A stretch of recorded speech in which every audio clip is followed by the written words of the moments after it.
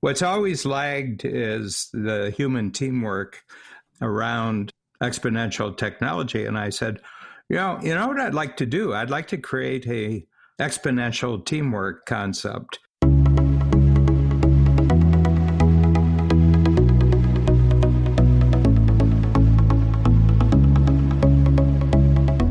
You're listening to Banking on Digital Growth with James Robert Lay, a podcast that empowers financial brand marketing, sales, and leadership teams to maximize their digital growth potential by generating 10 times more loans and deposits. Today's episode is part of the Exponential Insight series, where James Robert interviews the industry's top marketing, sales, and fintech leaders, sharing practical wisdom to exponentially elevate you and your team. Let's get into the show. Greetings and hello. I am James Robert Lay, and welcome to the 69th episode of the Banking on Digital Growth podcast. Today's episode is part of the Exponential Insight series, and I'm excited to welcome Dan Sullivan to the show. Dan Sullivan is the co-founder and president of Strategic Coach. He is a visionary innovator and gifted conceptual thinker with over 40 years experience as a highly regarded speaker, consultant, strategic planner, and coach to entrepreneurial individuals and groups. Dan is the author of over 30 publications and books, including his most recent one, Who Not How, which I'm excited to discuss with Dan today. Welcome to the show, Dan. James, first of all, it's a real treat to be with you, and I appreciate you introducing me to your audience. Well, I'm excited because I've learned a tremendous amount from you over the past 4 years being in Strategic Coach, and really excited to transfer some of the knowledge and thinking. I think probably one of the most helpful concepts that you've recently written in this book, Who Not How. But before we get there, I just want to hear from you as we look ahead to the future. What are you most energized and excited about right now, whether that be personally or professionally? Well, I think what got me into coaching in 1974 was my growing awareness that the microchip was, equal to the printing press as a historical shift. And, I read a lot of articles that said, if you're a really smart entrepreneur, the capabilities that you're going to get technologically are going to be really exponential for you. And I've always been a good coach, James. I mean, when I look at different things I did in my life, that they tended, regardless of what the activity was, that I would become a good guide to other people. And I have a tremendous passion for kind of finding out what someone's unique at, and then kind of getting them to simplify their life so they just focus on, one, where they're really great, and secondly, where their greatest enjoyment comes from. So that's my background, and I've been at it. It's going on 50 years, and in a few years, I'll be 50 years into it. But one of the things I noticed along the line, I got very interested in technology. I have a lot of clients who are involved in, advanced technology in different sectors. And your sector, the banking industry, I mean, fintech is just amazing. Some of the, absolutely, the cross-border, around the world type capabilities that are being developed. What's always lagged is the human teamwork around exponential technology. And I said, you know what I'd like to do? I'd like to create a exponential teamwork concept. Okay. And, and this was just something that played in the back of my mind, for a couple of decades. And then it was actually Dean Jackson, who's a wonderful, marvelous. Yes, he is. Internet marketing guru, and we have a podcast together. And I had introduced to him a notion that procrastination, which is seen as a very bad thing, it's a source of guilt for a lot of people. It's a shameful secret to procrastinate. I'd come to an understanding in myself that it was actually wisdom on my part that makes me procrastinate. And that is, I'm a big goal setter. I see things in the future and I set goals. But I noticed that when I set the goal, when it came to time to take action, I wouldn't take the action. And a lot of people consider this a failing, a fault, something to be guilty with. And I said, what if it's wisdom? What if the procrastination is telling me that it's a great goal, but I'm not the one to do it? And that instead of asking myself, how am I going to get there? I should ask, who's going to help me get there, or who's actually going to achieve it for me? And it was like, it was like a lightning strike. And all of a sudden, first of all the work I'd done in Strategic Coach going back to the 1970s, all of a sudden it just sifted into place. Everything you're doing is to get entrepreneurs to be the visionary, to lay out the future for other people, and then put together teams of people who are who's, and they have much better skills than the entrepreneur to achieve it. And Peter Diamandis, who is a advanced scout in almost every area of technology on the planet, we have a podcast series called Exponential Wisdom. And I just dropped this idea in the next podcast. We said, and he said, oh my God. He said, who, not how. That's amazing. Well, they're Dean Jackson's words. And I said, Dean, it's just which of us can get to the intellectual property lawyer first here. Well, and Dean was great with it. I mean, it wasn't something that he was going to do anything with. And he said, well, run with it, And so, immediately went into the Strategic Coach program. I immediately created a small book just for coach clients. And then I met Ben Hardy and Tucker Max. And I said, I think this is a major market book, but I'm not a person who can write and package and market a major market book. And Ben and Tucker said, well, we'll do that for you. And they found Hay House, the publisher, and negotiated the contracts. And because of our fast start with this one, we now have a 10-year, 10-book contract. And I'm not going to do any of the writing. Ben's going to do it all. And so something, I dreamed about, I'd have major market books, but I was just, James, there's things you can dream all you want, but you're never going to be the person that does it.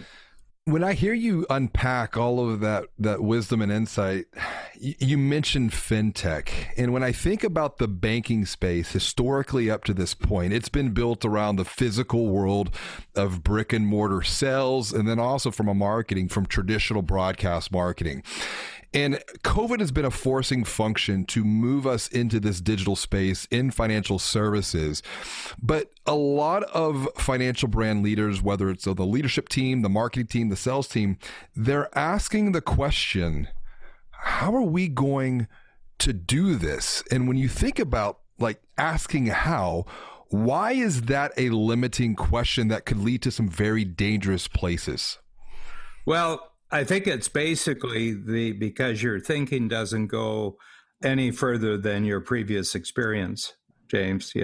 You've done this, but the reason why you're stopped from achieving the higher goal is that you've created a higher need for capability than your experience has. You don't have them around you. They're not your experiences. And a lot of people give up on goals simply because they get that procrastination feeling. And I said, pay attention to your procrastination. It's your wisdom saying it's a great goal, but now start spreading out and creating networks of who's. So the way that I see this moving forward as a vision of the future is that you have this chicken and egg kind of relationship between exponential technology. I mean, Zoom's a full dose over the last 10 months of what exponential technology can do. But then you have to have exponential teamwork, and you can't have people doing the house they're no good at if you're interacting with exponential technology. Every person has to be in their unique ability. That's one of a fundamental concept in Strategic Coach. I just want a network where everybody's just doing the thing that they're great at, they're confident at, and their unique ability interacts with other people. So you have networks of people who basically take advantage of what's essentially network technology.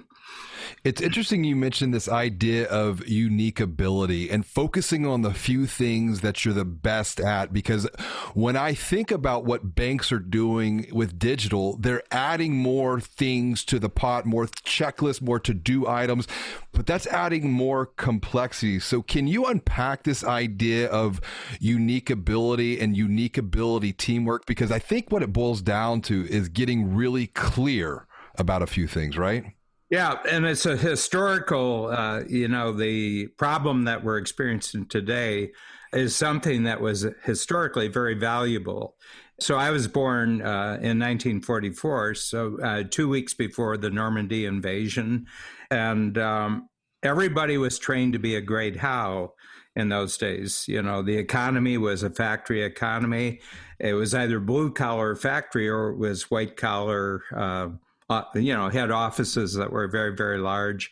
And, all the institutions of society tended to be pyramidal. And I remember I grew up in northern Ohio, which is, was big auto country. It was the big three. And then you had the big steel factories. It was really, very, very industrialized.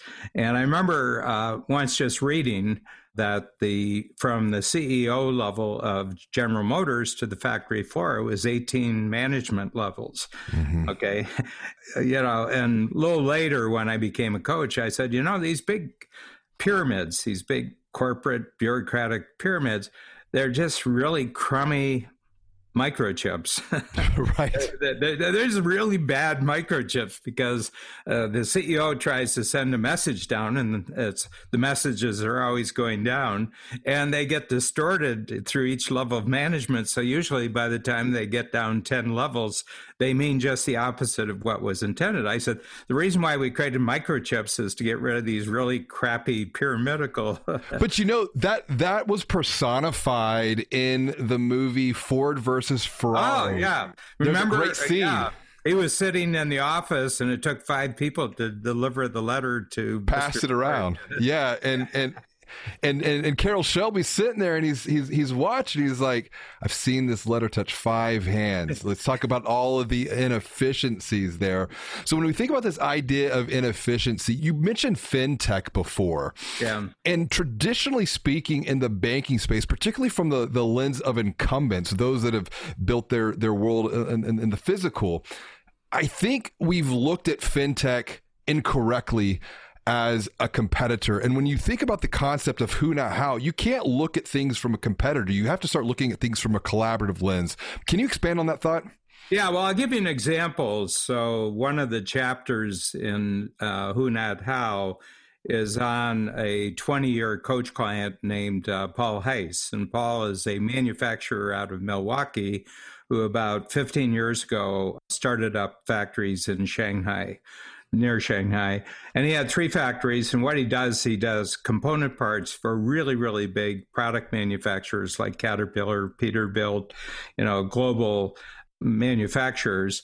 And things were going along. He did really well. He said, actually, if you're an American and in China, the Chinese trust you more than they do other Chinese. So he did a great deal of business and, he had good labor force.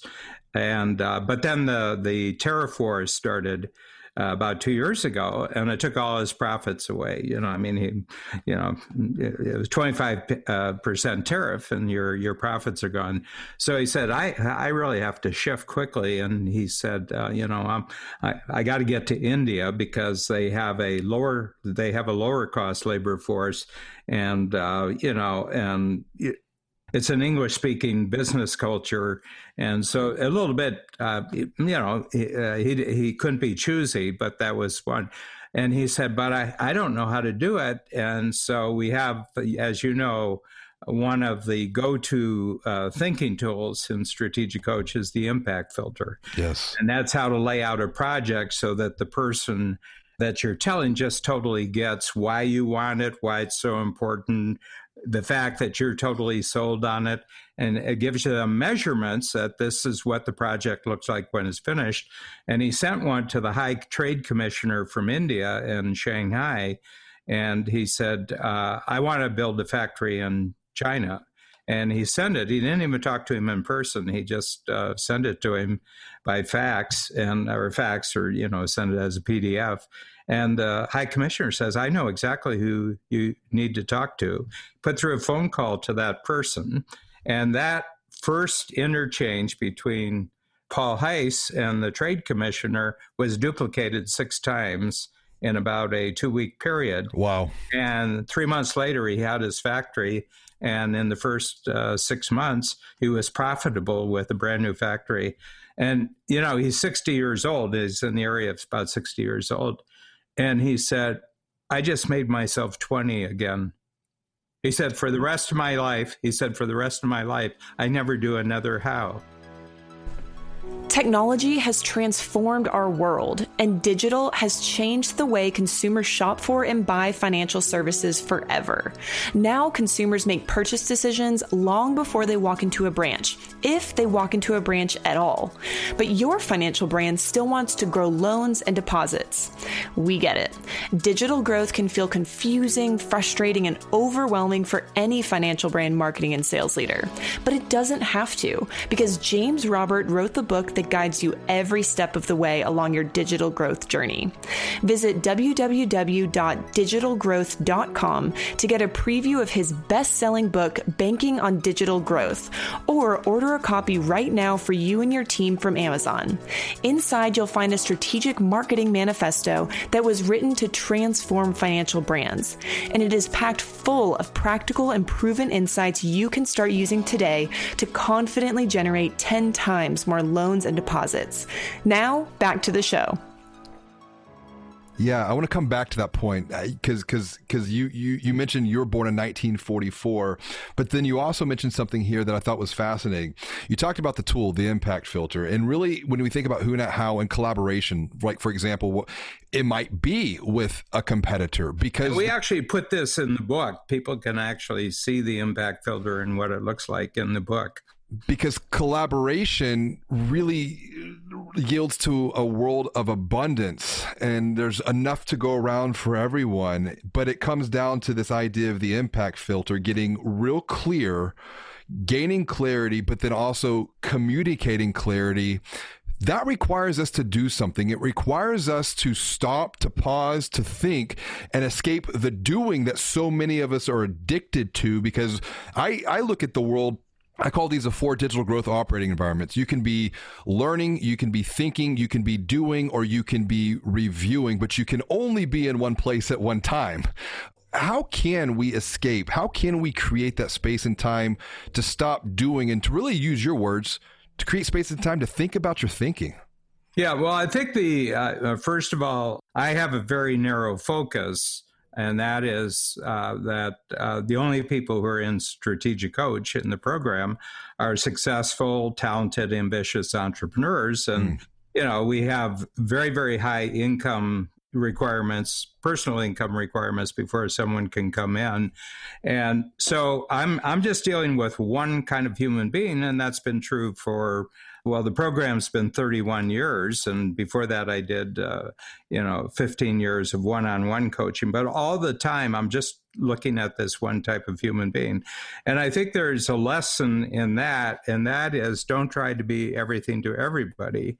Just pick your type of person that you're going to be a hero to. So my goal, for the entrepreneurs that I coach personally, and then we have 16 other coaches, I said, we want to be heroes to these people. We want to, we want them to, as a result of coach, we want them to bring in their complexities and lead with simplicity. Okay. We want them to be proud of what they accomplished during the last 90 days, so that their confidence from the last 90 days gives them a greater sense of commitment and courage for the next 90 days, and just repeat that. So, James, during 2021, I have 32 entrepreneurs who are back for their 30th year. I've seen them every quarter for 120 quarters, and every quarter they take a jump. It's like going through the locks of a canal. Every quarter the water raises up and they go into the next lock. And, I would say with the vast majority of these individuals, if they hadn't been in coach, they'd be retired. I'm glad you brought that up, because this was the point that I had wanted to come back to. You mentioned being born in 1944. And if there's one thing that I've learned from you, it's always make your future bigger than your past. And when I think about the leadership in the banking world right now, they're letting opportunity pass them by because they look at, oh, I only have 3 more years, or, oh, I only have 5 more years. But that's deadly. How can you apply that thinking to make your future always bigger than your past? Well, it's easier if you're an entrepreneur because you're the person who does the hiring and firing. So just don't fire yourself. And, and people, it's really weird. Entrepreneurs separate themselves from the normal way of making a living early in their career. But when it gets close to what they think should be the end of their career, they start joining golf clubs with people who worked in corporations all their life, Right. And I happen to feel that retirement is a deadly thought, that the moment you start thinking about retire, your body takes notice and it starts sending the parts back to the factory. People, anyone who's ever been in my workshop, you bring up the R word and I'm going to, it'll be you'll be so embarrassed in the next 5 minutes you'll never mention that again. And death is the exit. Then we keep. You're giving death assistance. Don't give death assistance. But I think you're onto something with this, particularly as we're moving into a whole new world of opportunity. We're going to be living longer. We're going to be working longer. And that creates opportunities in the banking space too, because, people are going to be banking longer, and we're going to have to transform the way we think about money. So I know you mentioned Peter Diamandis earlier, and great book out by him, The Future is Faster Than You Think. What are some of those things that we should just be thinking about that are going to be changing at the macro level that as leaders we just need to be aware of? Well, interestingly enough, I'm a political junkie. So my mom got me hooked on politics in 1952 for Eisenhower. Eisenhower was first president, and I followed every election in the States. And I'm an American. I live in Canada, but I'm red, white, and blue. I'm an American, and so a big era of history, the second half of the 20th century, began with the end of the Second World War, and it really ended with the collapse of the Soviet Union. And the U.S. was kind of the guarantor of a lot of things in military security. But the biggest thing was they kept open all the trade routes with the U.S. U.S. Navy is the greatest military force in the history of the world. Still is. It's one carrier group that the Americans have a super carrier with maybe 10 other boats is equal to most people's military. But the only reason why the U.S. was, financing the rest of the world, the only reason why they were protecting the rest of the world was because the Soviets were, promoting a different system. And so what the U.S. did is they created a wealth curtain around the Soviet Union. Soviets created an iron curtain, but the U.S. created a wealth curtain. And then in 91, the Soviet Union, without anybody's permission, quit. But everybody else who had been receiving the benefit of American support, assistance, and they were kind of like the adult supervisor for the world, they said, don't tell the Americans that it's over. So here we are, 1991, we're 19 years down the road. And, and it's not just one president, but I think starting with Clinton and then going to Bush and then Obama and Trump and now Biden, they can't pay the cost for this anymore. Americans won't put up. And we've neglected a lot of the infrastructure of America. And I think what's going to happen is there's this huge pullback, and America is going to be a place where everybody wants their money, and this is what I'm seeing. Talented people in the world want their children to grow up in America. I think every year they do a worldwide poll, and they say, if you could live someplace else, where would it be?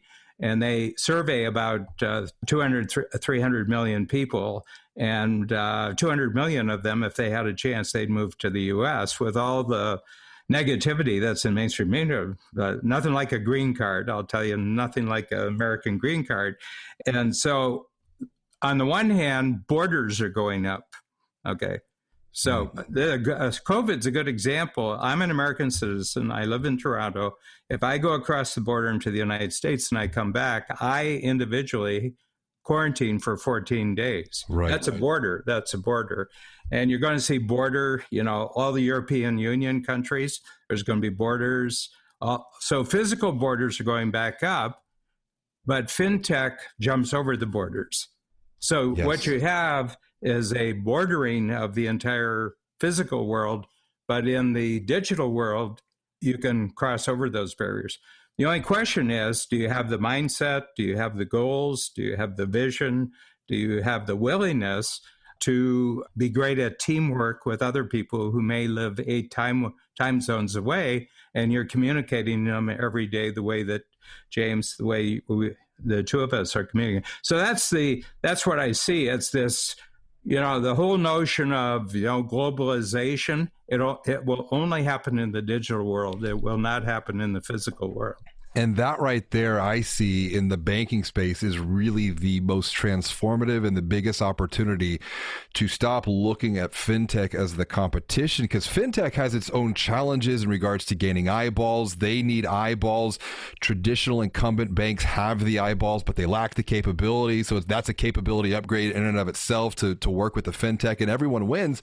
But it all comes down to really getting real clear of what value we're looking to create for who, to use your words, who do we want to be a hero to, besides getting the book, and this has been such a great conversation today, getting a book on Amazon. What is one recommendation that you could recommend to bankers going forward to apply the thinking of who, not how? Yeah, I mean, there's a very simple exercise, James, we do. You have a sheet of paper. It has a little circle in the middle and an outer circle.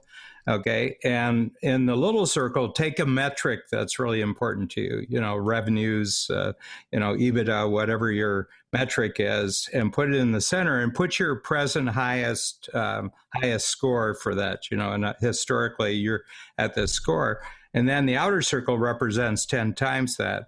Okay. And if you're a banker, say, okay, we're going to go 10 times. And then between the two circles are 5 boxes, and say, but you can't do the hows. You have to get 5 who's who help you go 10 times. Okay. So if you're a mainland banker and you're a bricks and mortar banker, even though you're doing a lot of digital work, you're still, geographically located. Probably 2 or 3 of those who's are going to be fintech collaborators. That's exactly right. Dan, this has been such an amazing conversation. If anyone wants to follow up, just to say hello, connect with you, what's the best way for them to do that in this borderless digital world that we're all living in? Yeah, well, strategiccoach.com, and, we're just passionate about that part of the global future to which entrepreneurs are going to be the creators and the collaborators. And, I've been at it for 47 years, and I just put together my game plan for 2044 when I'm 100 years old. And our network of collaborating entrepreneurs and Strategic Coach, our impact that year, our economic impact that year is going to be $15 trillion. It's amazing. It's amazing. Absolutely. A lot of them are going to be fintech entrepreneurs. A lot of my entrepreneurs are going to be fintech entrepreneurs. Definitely. Dan, thanks so much for joining me on another episode of Banking on Digital Growth. This has been wonderful. Yeah, this is a real gift. Thank you, James. As always, and until next time, be well, do good, and wash your hands. Thank you for listening to another episode of Banking on Digital Growth with James Robert Lay. Like what you hear? Tell a friend about the podcast and leave us a review on Apple Podcasts, Google Podcasts, or Spotify, and subscribe while you're there. To get even more practical and proven insights, visit www.digitalgrowth.com to grab a preview of James Robert's best-selling book, Banking on Digital Growth, or order a copy right now for you and your team from Amazon. Inside, you'll find a strategic marketing and sales blueprint framed around 12 key areas of focus that empower you to confidently generate 10 times more loans and deposits. Until next time, be well and do good.